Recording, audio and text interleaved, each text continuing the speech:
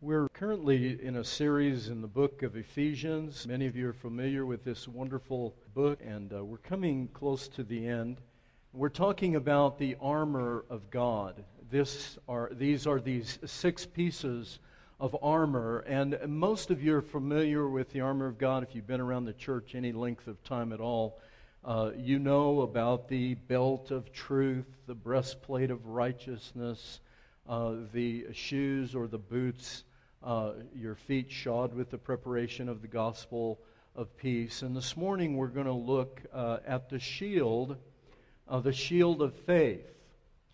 In Ephesians chapter 6, and you have in your bulletin insert a copy of these scriptures we're going to be reading in a moment. And I invite you to take those out if you don't have your Bible with you. If you do, you can go ahead and turn to the reference. But we've been looking at these items of armor. And the thesis or the premise that I've been going on is that Paul, while, yes, indeed, he did have the image of a Roman soldier and Roman soldiery there around him in his world, that was not the primary source for which he was giving us the example and description of this armor. Paul was a rabbi, and he was steeped in the scriptures of the Old Testament, and every single piece of this armor is recorded multiple times in the imagery, the rich tapestry of the Old Testament. And so what I've suggested, and I'm not making this up, I mean, you can read the best scholars, which is the only ones that I ever look at, by the way. You all know that, right? I only look at the very best scholarship has said, yes, Paul is making references to armor that Roman soldiers would indeed have worn, but where he's really getting his sources from is the Old Testament and the armor that was worn by the divine king, the great warrior king. This image that we have in the Old Testament, just amazingly rich, and it's his armor that Paul is describing. He's saying this armor that God himself wears when he enters into battle for you on your behalf is the very armor that he has now handed over to his people and said, put on this armor. It will protect you. It will give you the equipment you need to face the problems in this world. So let's look at our scriptures. Take out your little insert if you need it, or you can, probably better to use the insert because we're going to read from several different passages. The first one being Ephesians 6. Let's look at that. In all circumstances, take up the shield of faith, with which you can extinguish all the flaming darts of the evil one. O Lord, how many are my foes? Many are rising against me. Many are saying of my soul, there is no salvation for him in God. Selah. But you, O Lord, are a shield about me, my glory, and the lifter of my head. I cried aloud to the Lord, and he answered me from his holy hill. Selah. The Lord is my strength and my shield. In him my heart trusts, and I am helped. My heart exults, and with my song I give thanks to him. You are my hiding place and my shield. I hope in your word. After these things, the word of the Lord came to Abram in a vision. Fear not, Abram, I am your shield. Your reward shall be very great. This is the word of the Lord. Whenever you talk about faith, faith is one of those things that people just, everybody has an opinion about faith. And I'm going to say a few things, first of all, preliminary, just so that you all know. Every human being has faith. Everyone does. So the old saying, seeing is believing, I'm only going to believe in what I see, that is a false premise. Everyone has faith, and every human being, regardless of their religious background, everyone believes in things they cannot see. Yes? You'll agree? How many of you have seen George Washington except on a dollar bill? No one has. How do you know George Washington even existed? No one knows. How many of you have seen in person President Obama? Okay, there's one person. Two people. Okay, so the rest of you, for all you know, President Obama is a Photoshop. You have there's no, except for, now we could take Sarah and Ashley's word. They could tell us, I've seen him, I know he's real. But how do we really know it's him? It could be somebody made up to look like him. It could be like Sesame Street, a puppet. Look, we all believe in things we cannot see. So this idea, I don't believe in it, I've got to see it in order to believe it. That is a false premise. And so we don't need to really entertain when people say, no, you got to show me, I got to see it. We can just ask them about 10 questions and have them totally discombobulated when it comes to that. We believe, all of you believe you have a mind, yes? But nobody's ever seen your mind. Well, some people have less mind than other people. But anyway, the idea is we don't see those things. None of you has seen through the eye your own eye.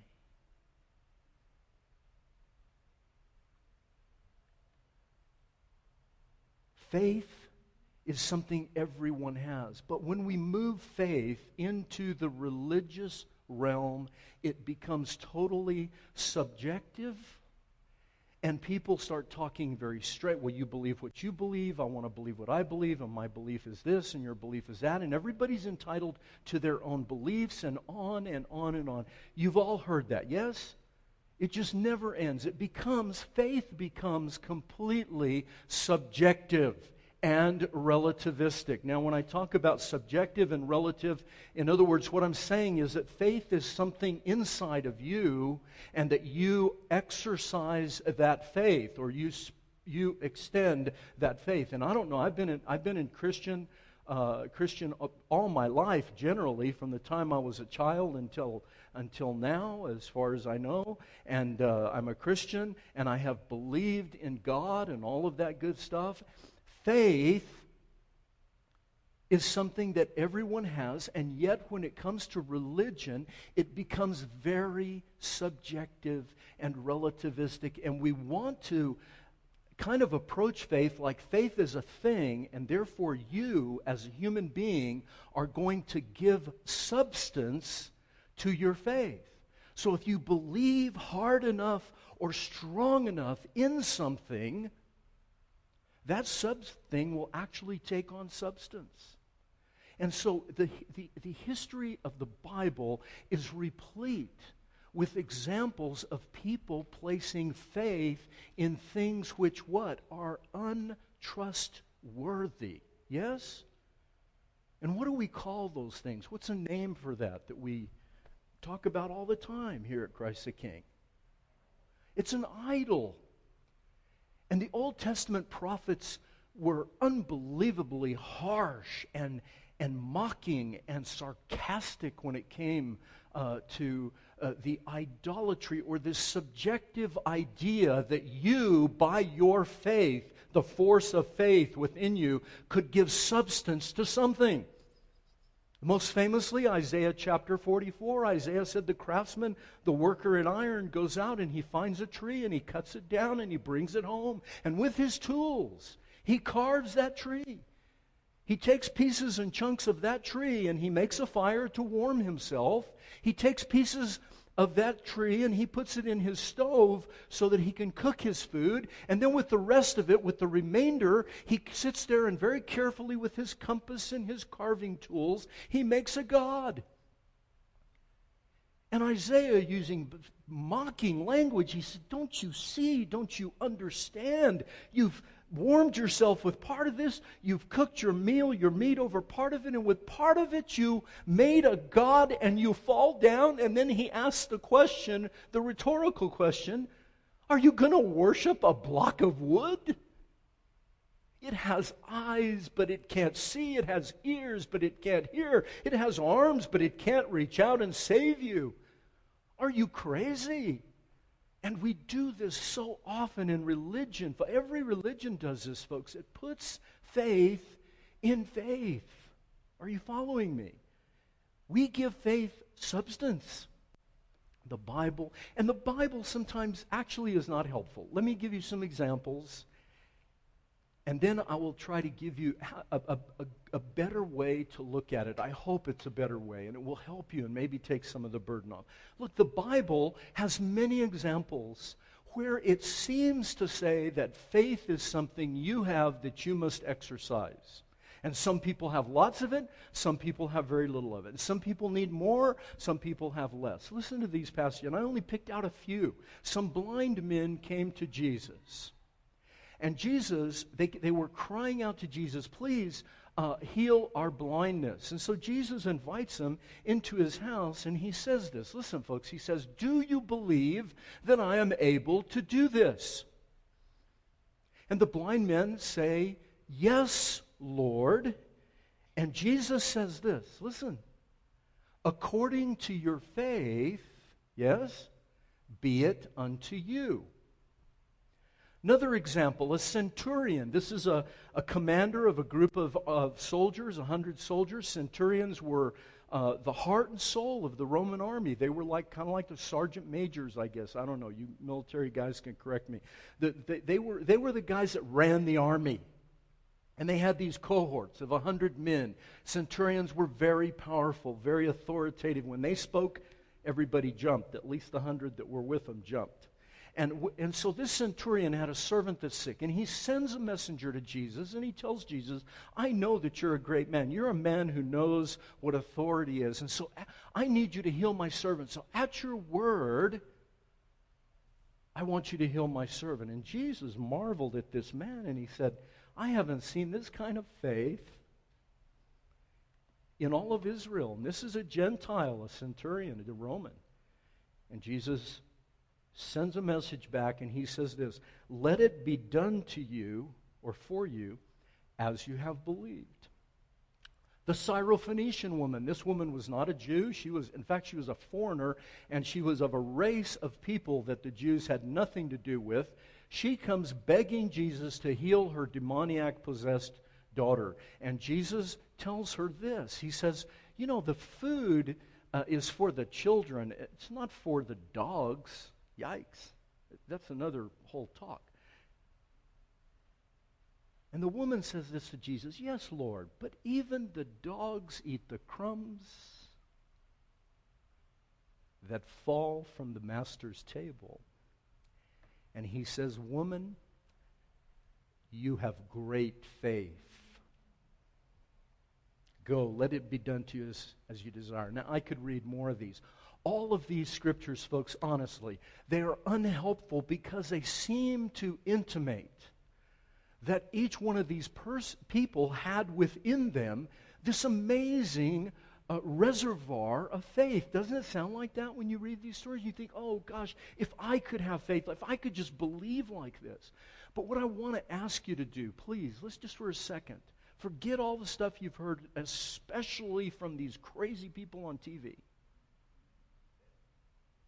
Yeah, amen, right, Scott? Forget what these people say. Faith is a force. Words are the containers of the force, and so you can speak into existence, and and you need more faith and faith and faith. Back up for a minute. I'm begging you. And look at each one of these stories again with fresh eyes, and what you will see is depending on how you read those stories and where you accent the story, you will see that in each case, it was not their faith. Listen to me, I'm begging you. It was not their faith that was so great. What was it? Do you believe that I am able to do this? Listen, on every corner in Palestine, there was a magic worker, a miracle worker. There were prophets all over the place. Everybody could work a miracle. You could pay money and go find somebody. They'd work a miracle for you. Whether or not it was real, we don't know. But there were magicians everywhere. Jesus was different. He would go and he would say things like, do you believe I am able to do this? What did the centurion say? He says, you are a man with authority. I know what authority means. When I speak, people move, people jump. I'm a man under authority. Therefore, you speak and it will be done. Where? There's the object. You speak and it will be. The Syrophoenician, you're the master of the table, of course. I'm not going to argue with you about that, Jesus. I am nothing. I'm a dog under your table. But at least a crumb, because a crumb from you will heal my daughter. Do you see it, folks? It's not about how great their faith is. It's about what? What? How great He is. Who He is. They could have gone to the block of wood, and with all the sincerity and strength and heart and fervency and tears, they could have prayed to that block of wood, and the block of wood could not have healed that little girl, yes? You cannot give strength and substance to your faith. It's the object of your faith that gives your faith any meaning. Are you with me? Do you see the difference? This is a fundamental difference between authentic, real, historic Christianity and everything else, and sadly, much of the Christianity we see in our world today. Faith is not a force that you have and that you've got to like build up like a muscle. You go to the gym, you work out, you strengthen your faith. Faith. What is it? Remember our outline? What is it? Why do we need it? How did Paul see it? What is it? Folks, faith is not a thing. Are you with me? What is it? It's a person. Faith is a person. And your faith, your belief, your trust is only as good as that person. Let me give you a quick example. Y'all remember D. James Kennedy? Remember D? Any of you see his illustration with a chair? I know I'm getting wild this morning for a Presbyterian church. I'm actually out here with a chair in my hand. It's pretty crazy, right? Have any of you seen Dr. Kennedy's illustration? No? Okay. The Reformers said there's 3 parts of faith. You all know what they are. Herman will know. David will know. Ugo will know. A few of you. What are the 3 parts? You guys remember? Okay, never mind. I'll give them to you.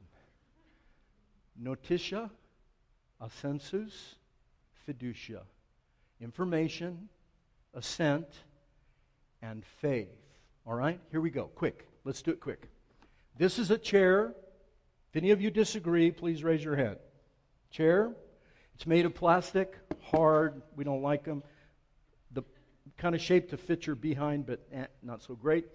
Back there's a better chair. Anyway, this is a chair. Look at the metal. Isn't that strong? Look at that. And there's got screws on the bottom. It's really tough. Well, giving you a lot of information. It will hold the right shape, the right size to fit the bottom, blah, blah, blah, blah, blah. Everybody agree? Now, here it is. Do you all see the chair? Do you all believe in the chair? Anybody that doesn't believe in the chair, I want you to see me after church. Everybody believe, yes? Now, who believes this chair will hold up your pastor? Don't mention my weight, just answer the question. Do you believe this chair will hold up my weight? Do you assent? Do you agree? Okay, everybody agrees. The last part is fiducia, it's faith. Because until I put my bottom in this chair, watch, and actually rest all my weight upon it, I cannot be saved from hitting the floor. Do you see? That was Dr. Kennedy's beautiful explanation that he used in so many places in Evangelism Explosion.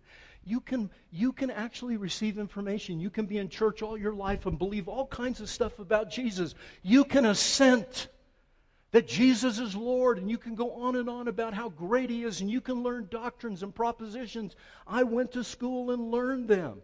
And you can put all kinds of confidence in those propositions and those truths and those doctrines, but those doctrines can't climb across and die for you.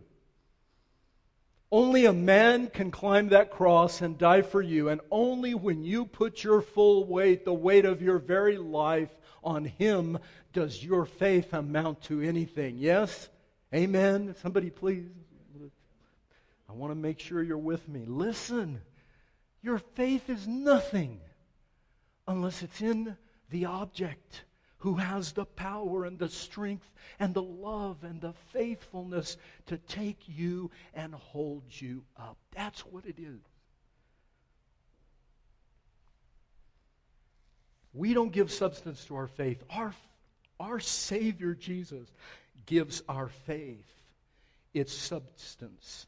And that is fundamentally different from everything that you probably have ever heard. Why? Well, let me read you this. I can't pass this up. Please listen. It's a little bit long, but it's an excerpt from a chapter by A.W. Tozer in The Pursuit of God. And I recommend all of you read this book. I've read it several times. It's amazing. But listen, bear with me. Put your thinking cap on. Think what Tozer's saying here about faith. Listen, believing then is directing the heart's attention to Jesus. It is lifting the mind to behold the Lamb of God and never ceasing that beholding for the rest of our lives. Now listen, at first this may be difficult. It is difficult. At first it may be difficult. But it becomes easier as we look steadily at His wondrous person. Distractions may hinder, and they do. Listen, distractions may hinder, but once the heart is committed to Him, after each brief excursion from Him, the attention will return again and rest upon Him like a wandering bird coming back to its window. Have you ever felt like that, folks? Have you ever been crushed by doubt and fear and you just don't know if you can believe anymore? And the distractions become so great and so fearsome that you've wandered away. But something keeps drawing you back, and when you come back, there you find Him again. Do you see what Tozer's saying? Listen, God takes the heart's intention to gaze forever upon Jesus and makes, don't you love God? Listen, makes what allowances He must for the thousands of distractions which beset us in this evil world, the fiery darts. Faith, now listen, I love this part. Faith is the least regarding of the virtues. It is by very nature scarcely conscious of its own existence, like the eye which sees everything in front of it but never sees itself. Faith is occupied with the object upon which it rests and pays no attention to itself at all. While we are looking at God, we do not see ourselves. Blessed riddance, Tozer says. Thank God we're not looking at ourselves, because if you're like me, you're frail, you're scared, you're full of doubt and fear. I don't know about you folks, but I go through every day with my own set of doubts, my own set of fear, my own weaknesses that you know nothing about. I know I'm your pastor. I'm supposed to be the professional holy person and not have any doubts. But I have them like you do, and perhaps more, because I know more than you.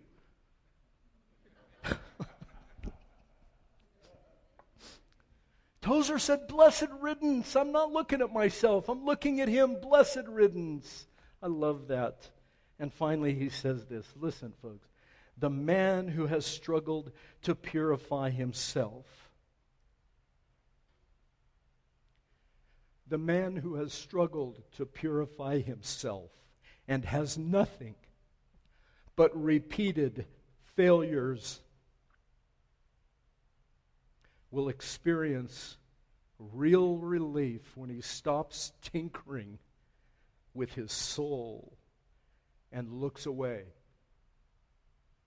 to the perfect one. That, My dear friends, that is true faith. Quit tinkering with your soul. Quit trying to have more faith and get your eyes on Jesus Christ, the faithful one, the one who's better than the chair, the one who will hold you up not only in this life, but in the life to come. Yes? He is the object of, and He pours. So the tiniest bit, Horatius Bonar said, the least amount of faith, the worst, the junky faith, the faith that's poor, the faith that's mixed with doubt, the faith that's a mess, the littlest, tiniest little piece of faith, put it in Jesus. It becomes great faith. That's what He was talking about. You have great faith, woman. Why? She put it in Him, the master of the table. What an amazing thing. So the shield of faith, folks, quickly, what is it? It's not a thing, it's a person. Write it down somewhere, scribe it in your heart. Faith is not something, it is someone. And the shield of faith, look, you all have seen the pictures of the scutum, the great shield, the Roman shield that's the size of a door. Yes, it's curved and it's like this, and they would make a wall out of it. What was wrong with that shield? There's no back to that shield. But what does the Scripture say to you, folks? Thou, O Lord, are a shield, what? About me. My glory, the lifter of my head. Do you see? He's not just a shield in front. He's a shield on top and below and around and behind. He is the shield of faith. And with it you will quench all the fiery darts. Why do we need it? The fiery darts. Very quickly, we've got to hurry. There's two kinds, I think, and I mentioned this last week, and I'll just mention it quickly, and hopefully if you have questions, we can talk about it. There are external fiery darts. You know, the fiery dart is the arrow. You know, they dipped it in pitch. This is real. They dipped it in pitch, lit it on fire. You've all seen the movies, and they shoot it in the air, and, you know, they all come down on fire. Everything in that day was made of wood or some material that would burn, so fire was a powerful weapon.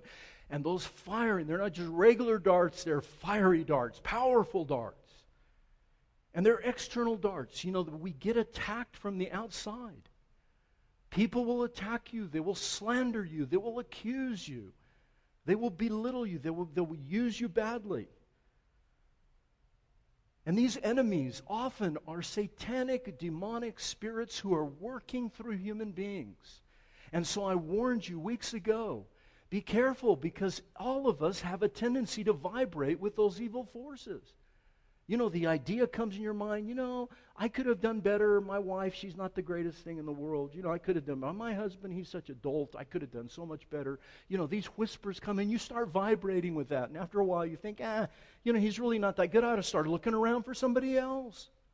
Or look at my friends across the street. They've got so much money and they're doing so well and they always seem so happy and their kids are doing good in school. What's wrong with me? And so you start vibrating with those voices, and before too long, doubt and fear and envy and jealousy, these things have set in. Those are external or temptations. You know, you're clicking away on the internet and all of a sudden some picture pops up and you go, hey, wow, that's pretty cute. You pop on it and the next thing you know, you're popping on and the next thing you know, you're in some place you can't even shut it off. Right? Crazy stuff. Temptations, accusations, slander. But then there's those internal ones, and these are the ones, folks, these fiery darts are so hard to deal with. Self-loathing, self-hate, doubt. You know, I go to church, I listen to him, I'm just not sure, I don't know. Or you wake up in the morning and you're afraid, or you go to the doctor and the doctor comes out and says you're going to die. Or your wife or husband, I don't love you anymore. Or your boss says you're fired. Whatever the case is. Fears and doubt, these internal struggles that we have, and I don't know anybody that doesn't have them. We all struggle with those things. And then there's self-righteousness. I'm better than the next one. Look at how good I'm doing. I mean, look, I'm all squared away. I've got it all going on. My business is doing well. My life's in order. I'm actually pretty good. I'm actually better than most people. I thank God I'm not like this other guy. Have you heard that before? Who doesn't do that, right? I mean, there's this internal, these fiery darts that are constantly coming at us from the inside, and we're going, what's going on with all that? Jealousy, cynicism. Oh, look at what's going on in the world today. Look at what's going on in the world today. The gospel says, don't look around at how bad the world is. Look at who came into the world. Look who came into the world. Can you put that on your lips? Instead of all this carping and whining about Supreme Courts and politicians and all the rest of it, do you think this time of history is unique? No. History is constantly repeating itself with injustice and hatred and violence and depravity of every kind, no matter where you live. Yes? No matter what age you live in. So don't think the New Testament writers were like, living in Disneyland. They lived in a terrible world. And this world is like that world. And we're not to be saying, oh, what's happening to the world? Look who's come into the world. And then face those evils with the Word of God, the shield, folks, of faith. So there's internal, external, and we can't talk. So how did Paul see this? Let me finish with this. Look back at all of those Old Testament, and these are just a few. There were dozens of these. What is the common denominator of every single one? It is simply this. You, O Lord, are a shield to me. The Lord is my strength and my shield. You are my hiding place and my shield. And God comes to Abram in chapter 15, and he tells Abram, I am your shield and your exceeding great reward. Or your reward will be very great. How? How is Jesus Christ a shield to you?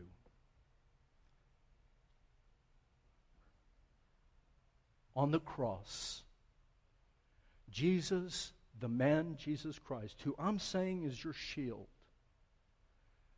lived a perfect life, perfect faith. Not like mine, not like yours. It's kind of on one day, off the other day. No, he lived a perfect life with perfect faith. And he went to the cross and willingly, out of love for you and love for me, he took the shield and he laid it down and he invited the fiery darts of the enemy to assault him in every part of his being. And not only the fiery darts of the enemy, but the very wrath of God fell into the heart of that man. No shield, no protection. He was literally stripped naked with nothing to cover him. And he was left exposed on a cross to the fiery darts of Satan, to every kind of doubt and sin and horror that you and I could possibly imagine. And on top of all that, he cried out in his agony, my God, why have you forsaken me? Why have you abandoned me? Why? He quoted Psalm 22, the first verses of Psalm 22. Why have you forsaken me? Why are you so far from saving me? Why so far from the words of my groaning?